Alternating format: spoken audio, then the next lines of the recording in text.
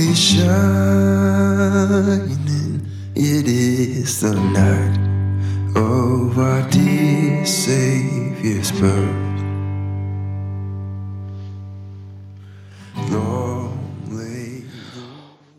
Good day to everybody out there. All right, we are continuing. We now are into the life of Jesus, which means we are talking about those Gospels. Last week you heard a little bit about how there are 4 Gospels, Matthew, Mark, Luke, and John, and each of them are a little bit different and a little bit unique. They have their different ways of kind of seeing and emphasizing things.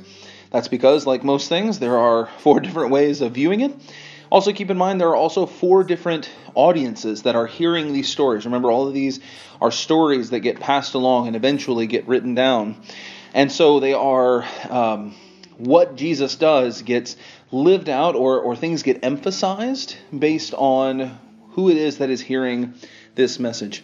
Now, a very sort of apt sort of thing that we are doing today is we are going to talk this time about the birth of Jesus.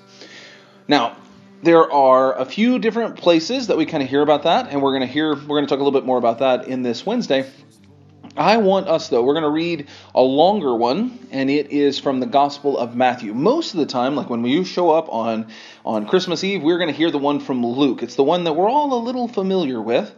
But here we go. Here is the passage from Matthew. Matthew 1:18, and then all the way to the end of the 2nd chapter. Now the birth of Jesus the Messiah took place in this way. When his mother Mary had been engaged to Joseph, but before they lived together, she was found to be with child from the Holy Spirit. Her husband Joseph, being a righteous man and unwilling to expose her to public disgrace, planned to dismiss her quietly.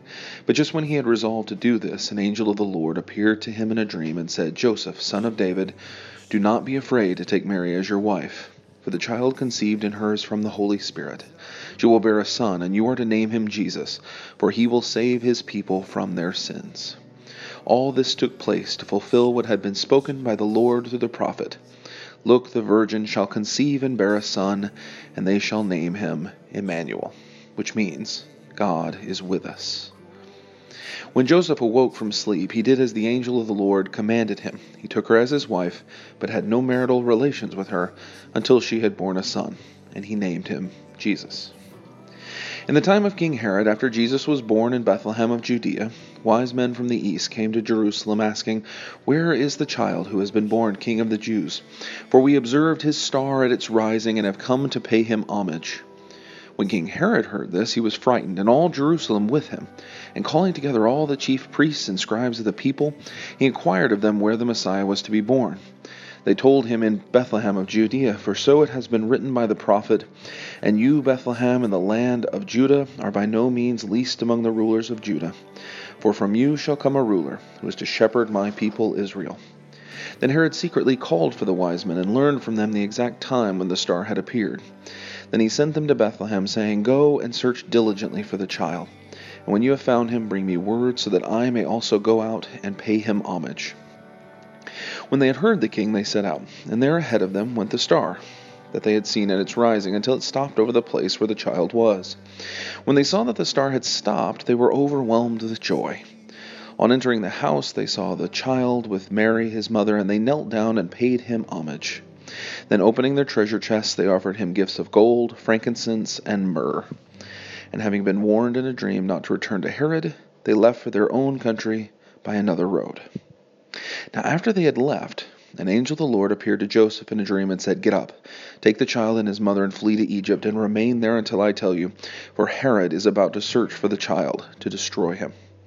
Then Joseph got up, took the child and his mother by night, and went to Egypt, and remained there until the death of Herod.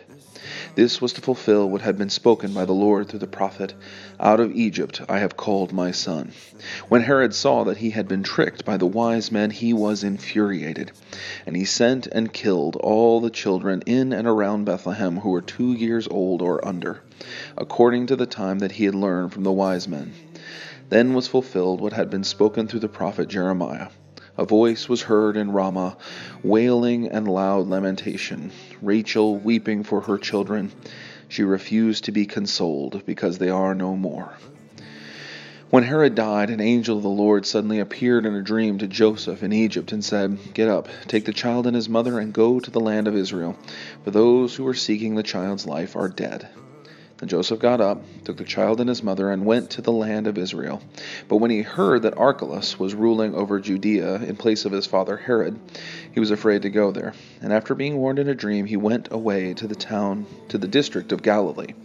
There he made his home in a town called Nazareth, so that what had been spoken through the prophets might be fulfilled: he will be called a Nazarene. All right, so there is that story. That's actually going to kind of do it for this time. This is going to be a pretty short little podcast. One of the things that I want you to think a little bit about is that as we are talking about the birth of Jesus, we're usually talking about all the things that have been prepared, that people are looking forward to the Messiah that is coming. So what I want you to do is just think a little bit about what is something that you have looked forward to. Maybe it's something that has already happened, maybe a certain birthday or getting to do a certain activity or something like that.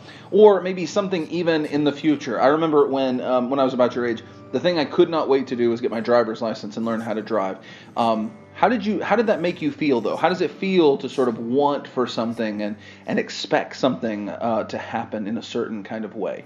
All right, I look forward to seeing you this week. Bye. Sweet hymns of joy in grateful chorus ring, sweet, let all within us praise His holy name.